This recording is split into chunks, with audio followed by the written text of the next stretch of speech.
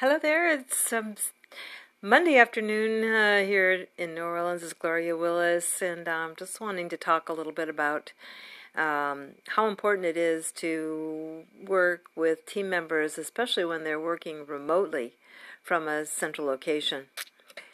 So what's important about that? Well, it's easy to feel disconnected and almost anonymous when you work remotely. You're working in your own home environment. Generally, the only contact you really have with your other team members is when you have a meeting or when you talk to them on the phone.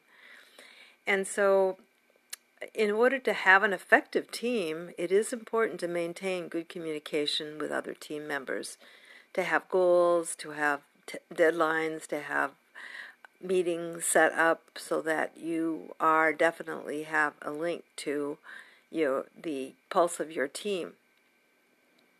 So what do we do in these team meetings then in order to stay engaged? I mean, one thing is to have like a round robin where you go around and each person say what they've done during that week or during that time frame and what has happened and any roadblocks there, anything like that.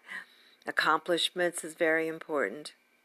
So in that way, then everyone checks in, has had a time to say whatever they want to. And that's so important. It's an opportunity also to acknowledge people for what they're doing and how they're contributing to the team. Acknowledgement, especially when we work remotely, is very important because it's easy to be anonymous when we work remotely. And we don't want to have that be part of our team dynamic. So look for ways that you can be acknowledging of the people that are working on your team and praise them for what they're doing and how they're contributing to you.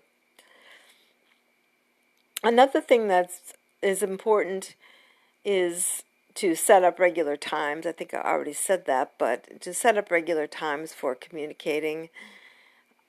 And each person can go beyond that and say, what else might I need? Because everybody may not have the exact same needs when they work remotely. One key thing that is often overlooked is the idea of having an opportunity or a little window in your meetings where you can talk about things that aren't working so well or specific feelings that you might be having that perhaps you'd like to get some input on and some ideas from other people. So you might have in reserve a 10-minute period at the end, however many minutes you think, for each person being able to bring to the table something that they are uncomfortable with or that's striking them in a negative way. Now, why is that sort of sketchy for many people is that they like working remotely and they don't want to be the person that would ever bring up anything that would cause them to lose that remote connection. And so there might be some resistance to even having that little structured time where you bring up things. However, I contend that once you do it and you have a little space for it and you realize it's not a sort of a complaining forum, it's really more of, does anyone else have this same experience? And if so, how have you handled it? And what can we do to alleviate this situation going forward? In that way, then, you're encouraging people to join you on the team and to know all about you rather than just maybe a piece of that you're willing to share. Because over time, if you aren't fully engaged with each other, there will be fallout from that. Things will come up, and they may come up in a much stronger way, and that's not the best way to handle some of these questions that you might have. Questions are legitimate. Having emotions raised is legitimate, and it's normal. So find a place where you can do that in a healthy way.